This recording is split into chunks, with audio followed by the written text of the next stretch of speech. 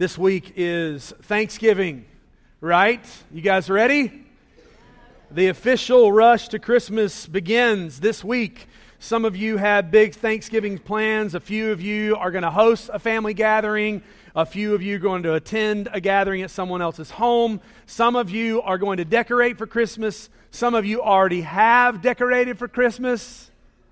It's a little early for me, but it's to each his own. Some of you will not listen to Christmas music until this coming Friday. You have all these rules and these things that you kind of put on the Christmas holidays.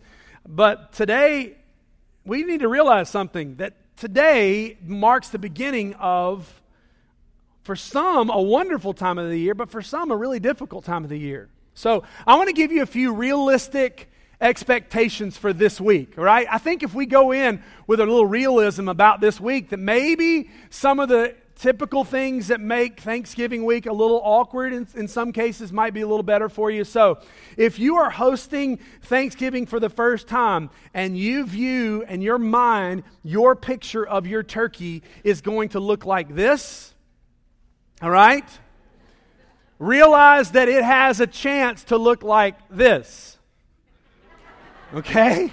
All right? I mean, somewhere in between. It's probably not going to look like the first picture. Hopefully it won't look like the last. Some of you are going to collapse next Saturday when your family clears out. All right? You're going to roll in here next Sunday morning, groggy-eyed. All right? Just trying to get over the last few days. Some of you are going, maybe the majority of us are going to have indigestion from eating too much. All right? So go ahead and buy whatever you need to buy to counteract that. All right?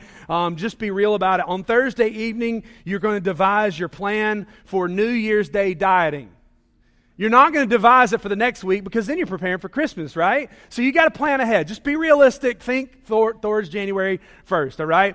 You're going to Google a recipe. Somebody in this room is going to Google a recipe for leftover turkey, all right? What do I do with leftover turkey? And somebody in your family is going to be offended by something or someone.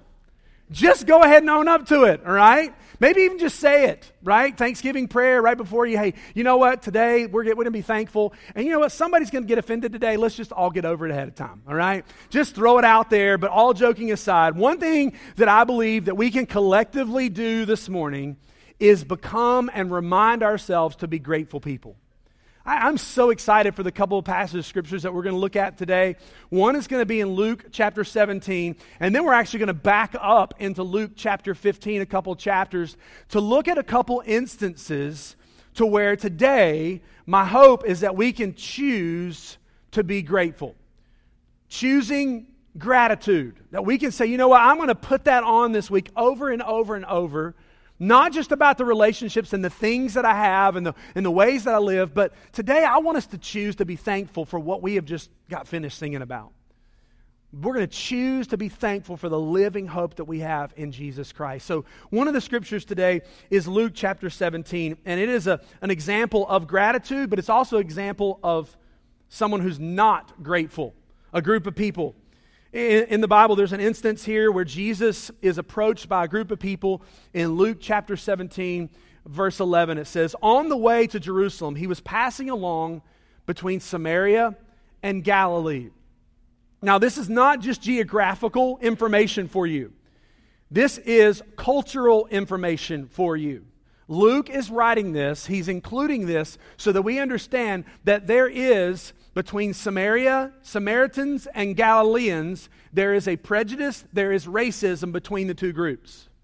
And Jesus is going along, we don't know if it's a north and south border or east and west border, but he's walking along this border, and Samaria and Galilee, Samaritans, Galileans. The Galileans thought the Samaritans were dirty, unclean people. The Samaritans just thought the Galileans were racist, prejudiced people towards them. There was a lot of animosity between the two groups. Verse 12 said, and as he entered a village, he was met by 10 lepers who stood at a distance and lifted up their voices, saying, Jesus, Master, have mercy on us. When he saw them, he said to them, go and show yourselves to the priest. And there you have a perfect moment set up here to see what's going to happen. Now, we got to make sure that we understand leprosy. When I say 10 lepers, children in the room, I'm not saying leopards, all right? Lepers. Lepers is not a word that we talk about. Leprosy is not an issue that we talk very much about in the United States in 2018. But leprosy was a skin condition which led to terrible ramifications for those who were sick. Without being too graphic, and I could be this morning, leprosy could result in outer wounds in the lives of people, in their bodies, in their skin, and in extreme cases, it would impact the loss of nerve endings. And in some cases, it could be the loss of limbs, the loss of extremities, and it could even lead to death. And so what people did in this time period, even in this time period 2,000 years ago, but all the way back into the further parts of the Old Testament, there was a distinct set of instructions about what you were supposed to do if you were a leper. And what took place is there was a physical pain that went with leprosy, but there was really an emotional pain. It's one of the rare sicknesses described in Scripture and instructions about what you're supposed to do if you have leprosy. Leviticus 13 and 14 tell us, here's what's supposed to happen. If you get leprosy, you are to go to a colony, a group of people on the outside of town, and you're supposed to live there. Hopefully you would live there until you got better, but you would live there until the disease went away. And so here's what took place. Here's what's ironic about this is unlike in Luke 5 where a leper comes directly in contact with Jesus, this group comes and what does Scripture say about them? It says as they entered their voices, he met two lepers who stood at a distance. They're culturally doing what they're supposed to, but they still want an audience with Jesus. So they get, Scripture doesn't tell us how many feet away, but it says they shouted. So they get close enough to Jesus and say, hey, Jesus! 10 of them standing there together. Have mercy on us. They're doing exactly what culturally, what instructions they're given to do. You don't approach anyone. You keep your distance. You don't infect someone else. You don't go into town with everybody else. And here's what would take place. Jesus gives them instructions based on Old Testament law. He says to them, go and show yourself to the priest. Now, why would Jesus do that? He doesn't say be healed. He says, go and show yourself to the priest. Now, in Leviticus, what would happen if you were a leper and you had leprosy, when you came back to the village, to the people and say, hey, I think I'm cured, you would go to the priest. All right, today we'd call that the pastor. All right, you go to the pastor, you go to the priest who was in charge of sacrifices and traditions. And you would go to him and say, I think I've been healed of leprosy. The priest would then have to go to your house, inspect your linens, inspect your sores. I started thinking I was really glad that I'm a pastor in 2018. Life expectancy could not have been long for these guys, right? So they had to go back into the setting, examine it. Then the priest would go to the town and say, this person no longer has leprosy. This person can now come back into town. Then he would make a sacrifice for a grateful sacrifice for your being healed. And that was what Jesus says. He says, so go show yourselves to the priests.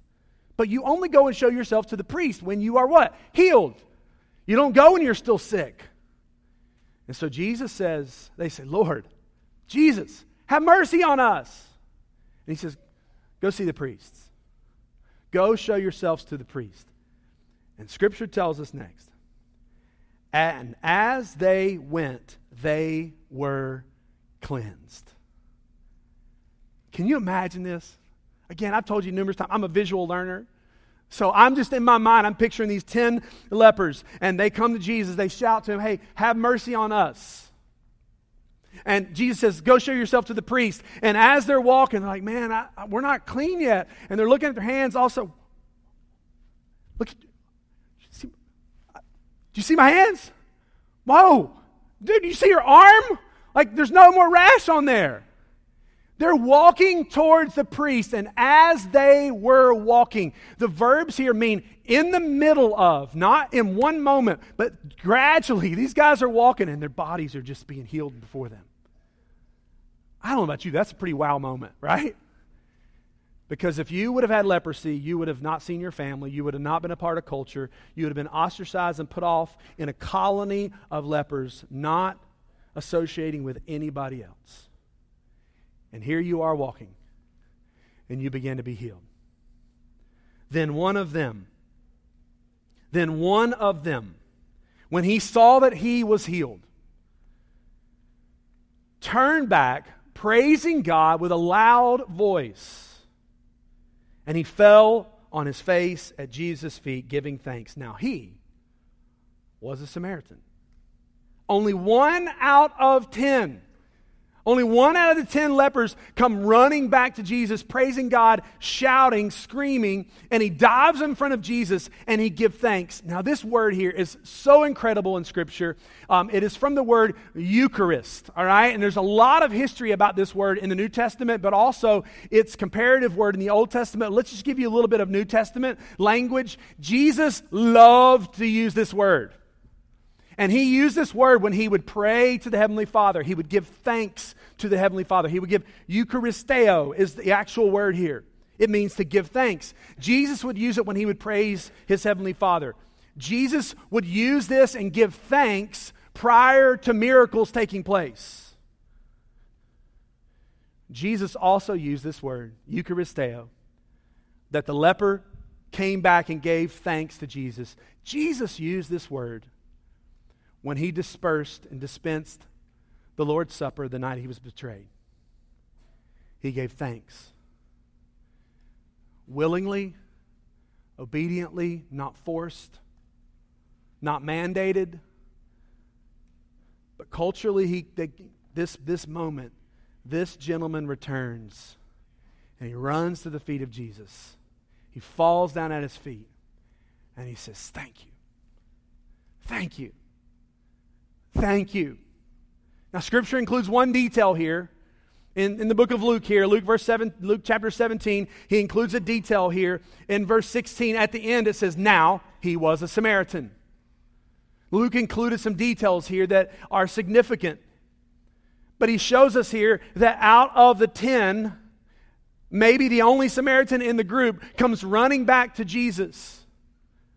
And this is another example that we see throughout the Gospels, that the Jewish people wanted a Savior, wanted a Messiah, but they just could not picture that it was Jesus.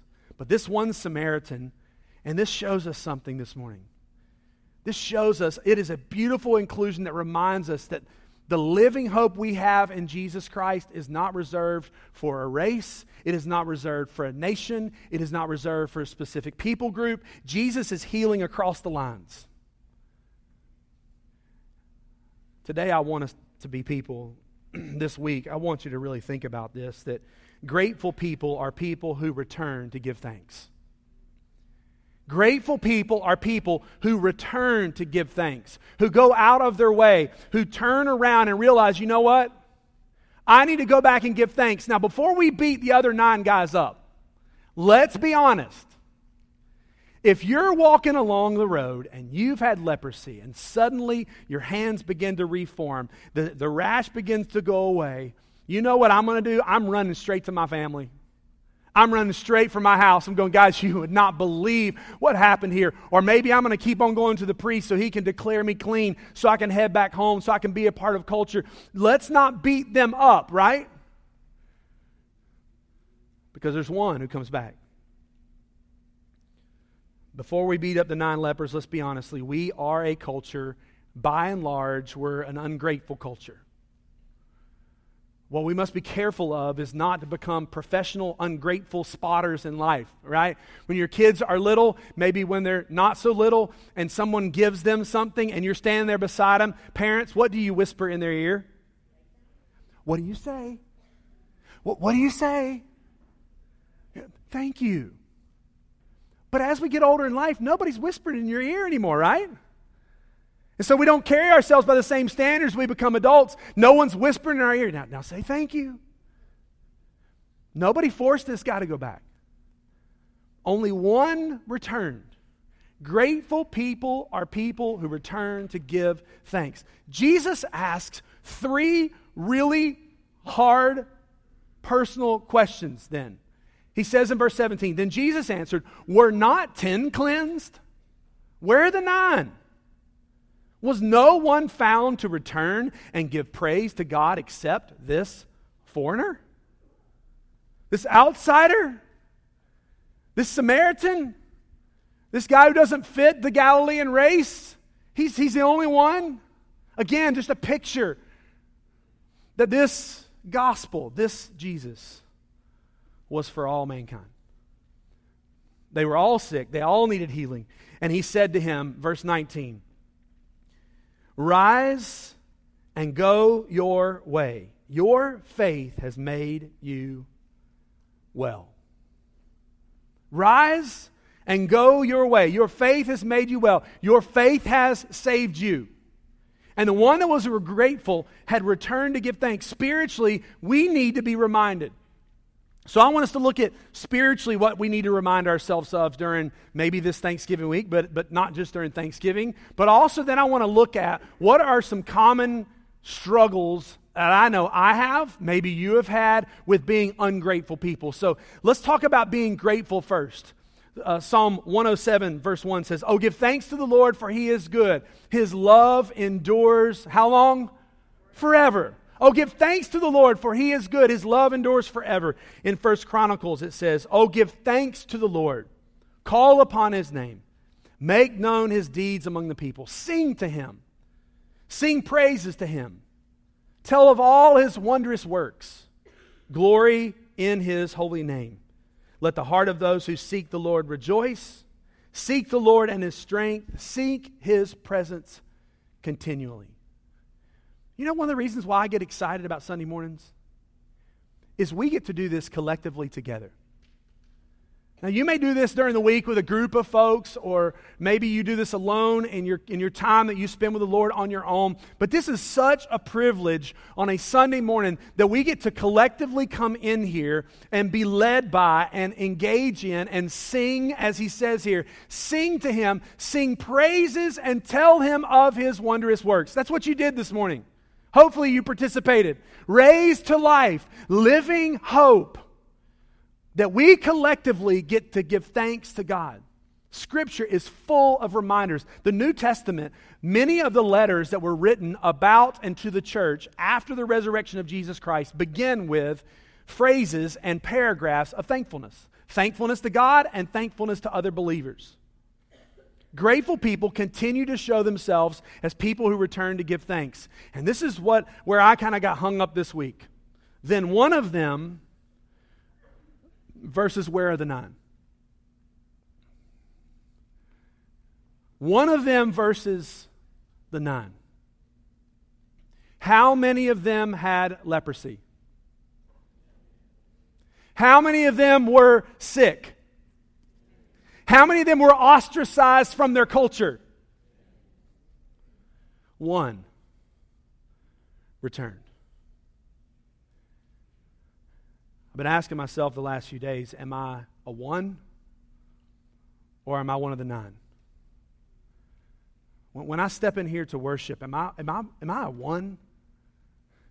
Like, am I walking into this place on a Sunday morning with expectation that I get to sit beside some folks that I don't know that well and who have experienced the grace of Jesus and His forgiveness, and I get to stand beside them and we collectively get to make a joyful noise to the Lord together? I want to be a 1. I don't want to be a 9. I don't want to run back home or run somewhere else before I come back and praise Jesus for what He has done. You and I were dead in our sins. How many of us were dead in our sins? Scripture tells us how many?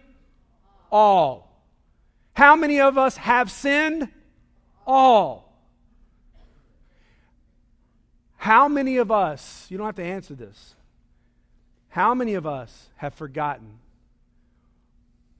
to continually come back and give thanks? A very familiar passage to many of us who've trusted in Jesus says this: for by grace you have been saved through faith. And this is not of your own doing.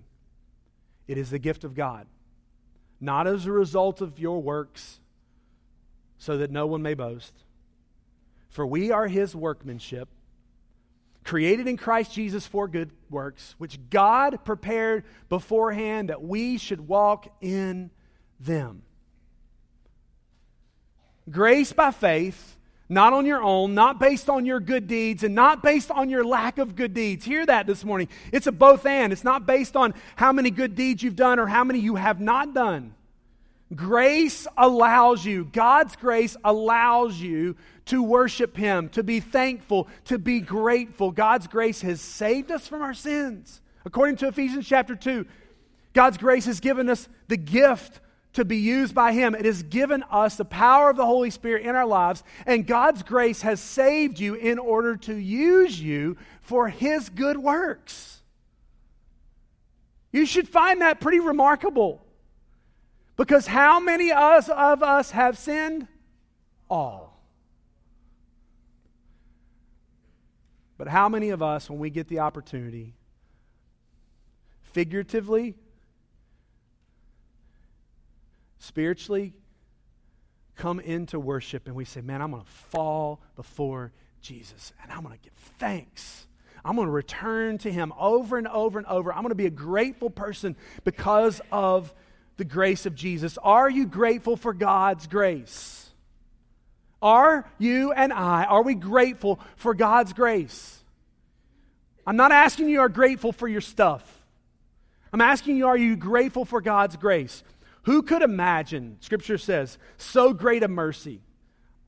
Not Scripture, the song we sang right before we got into the message. Who could imagine so great a mercy? What heart could fathom such boundless grace? The God of ages stepped down from glory to wear my sin and bear my shame.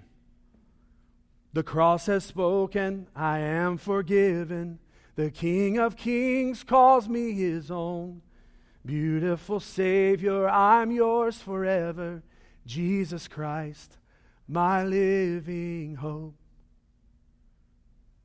That's what we sang right before we jumped into the message. That's what we declared. Do we declare with the attitude of the 1 or the 9? Do we just sing it on our way out the door going, living hope? Or do we run back, Eucharisteo, falling at the feet of Jesus, say, Jesus Christ, my living hope? Because I was dead in my sins. And grateful people are people who return to give thanks. The leper knew the pain of sickness. He knew the difficulties. He was facing being ostracized and being downtrodden. The other 9, they only looked forward. They do what you and I do. The one, he looked back and he ran yelling and rejoicing at the feet of Jesus. Are you grateful for God's grace? Are you choosing gratitude? Choosing hope? Choosing joy? We've got to be so careful not to become the other 9. Now I want to attempt to get through another passage of Scripture. Whew, this is going to be tough. There's a parable in Luke chapter 15. I'll give you the highlights. Some of you know it. Some of you refer to it as the prodigal son. The prodigal son, there's actually 2 sons in the story. We always focus on the first guy because he comes to his father and he says, hey, give me everything that I want, not that I deserve, but get everything that I want, my inheritance ahead of time. You haven't passed away, but give it all to me. He runs out, he parties it away. He squanders it. And he said there was a man, Scripture says in Luke 15, 11 and 12, says he said there was a man who had 2 sons. The younger of them said to the father, Father, give me the share of property that is coming to me. And he divided his property between them. Ungrateful people make demands instead of requests. It's a huge difference here. Ungrateful people make demands instead of requests. He comes to his father almost as if he owns this and says, give me my stuff. I want more. I'm never content. Give me more. This guy reminds me of a toddler at Christmas. What does a toddler at Christmas do? They get a package. If this is your house, I don't know. They get a package. They open it. They look at it. They set it aside. They grab the next one. They open it. They put it aside. They read. It's like a factory in your house, right? They just grab one and look at the next. Grab one and look at the next. This young man came to his father and says, give me what I one day deserve. I'm entitled to it. We want our food served faster. We want our shopping experiences with ease. I realized something that took place. Maybe it happened to you about 6 weeks ago when Hurricane Florence hit and the East Coast was pretty much shut down and part of our state was shut down. Any of you Amazon users out there? Any of you Amazon users? Come on, raise your hand. It's not something to be humbled by or shamed by, okay? Did any of you notice that your Amazon Prime did not come in 2-day delivery? Anybody? Anybody get a little bit upset about that at first? I did. You know why your package didn't get there? Because somebody's house was sitting in water on the East Coast and they couldn't get your package to you. But I deserve it. It's my package. I paid for Prime. I paid for shipping. I should get it when I want it. Give me what I am requesting and demanding. Give it to me now. That's the culture we live in. That's the world that we live in. But this parable contains another guy. It contains another son. Luke chapter 15, verse 17 through 19. There's another son. He's out in the field. He's working hard. It says, but when he came to himself, goes on to say, but when he was angry and he refused to go in, because here's what happened. The other son was out working in the field. He was out doing all that he was supposed to do, and he gets news that his younger brother, who squandered his inheritance, comes running home. Dad throws a party. He's coming in from working out in the fields, and he hears a party going on, and he says, hey guys, what's going on? Your brother came back. There's a party. Scripture says, but he was angry, and he refused to go in. His father came out and entreated him, and he answered his fathers, look, this many years I've served you. I've never disobeyed your command. Yet you never gave me a young goat that I might celebrate with my friends. But when this son of yours came, who has devoured your property with prostitutes, you killed the fattened calf for him. And he said to him, son, you're always with me, and all that is mine is yours. It was fitting to celebrate and be glad, for your brother was dead and is alive. He was lost and is found. Ungratefulness blurs our vision of what God has already placed in our lives because we're blinded by more. Ungratefulness blurs the vision. Jesus says, son, it's all yours anyway. But he was blinded by his pridefulness in this moment that his brother who was lost had been found, who had been distant had been brought home, who was dead is now alive, and all he can say is, Dad, you didn't give me enough.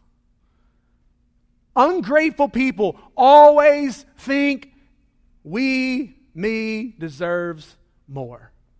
Just give me more. This is the world that we live in. This is the American culture that we live in. But what happens is ungratefulness. It blurs our vision of what God has already placed in our lives because we've just been blinded by more. The older son could not see the miracle. In a search for more, have you missed the gift of God?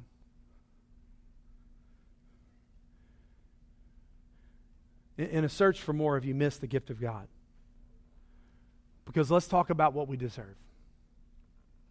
This is the reality of Scripture. The older son couldn't see because he thought he deserved more. He deserved something else. He says, I deserve more. Scripture says you're exactly right. You deserve more. You are a sinner. And all of your good deeds and all of your good works do not amount to anything. You deserved eternal punishment. I deserved eternal punishment. But see this. You want to know something worthy of giving God and being grateful? God loved you and I so much that He did not give us what we deserve in our sins, but He gave you what you did not deserve in mercy and grace that we looked at last week. He gives us a way to be forgiven, a way to be transformed, and a way to have eternal life, and a way to be used by Him. In His love, He sent Jesus. In His love, He sent His Son. Not to cleanse us from leprosy, but a far greater sickness, to heal us from our sins, to forgive us, to transform us, to make us new. And so, in fact, the very reason you may be here this morning is to wrestle with, as you keep searching for more in this world, have you missed the gift of eternal life? What do you deserve? Eternal punishment. What do I deserve? Eternal punishment. But God, because of His grace, sent Jesus to die for your sins. He rose again. The Bible says anyone who calls upon the name of the Lord will be saved. That may be why you're here today. For you in this time of teaching, this time of worship, for you to acknowledge, I deserved more. I deserved eternal punishment, but God has given me eternal life. But in the quest for more, in the quest for making demands, you're missing the gift of eternal life. Grateful people respond with surrender. He fell down, the first story. The leper runs back, falls at His feet, and Scripture says he gave thanks and he worshiped. He surrendered himself to the Lord. He was grateful. Are you a grateful person? Today, are you in need of responding to the truth that you are missing the gift of eternal life? This morning, what a beautiful week for us, Thanksgiving week, to give thanks, to worship, to give praise, to give glory, but also what an incredible Sunday for you to surrender to Jesus and say, I deserved more, death and eternal punishment, but God has given me life. Let's pray this morning.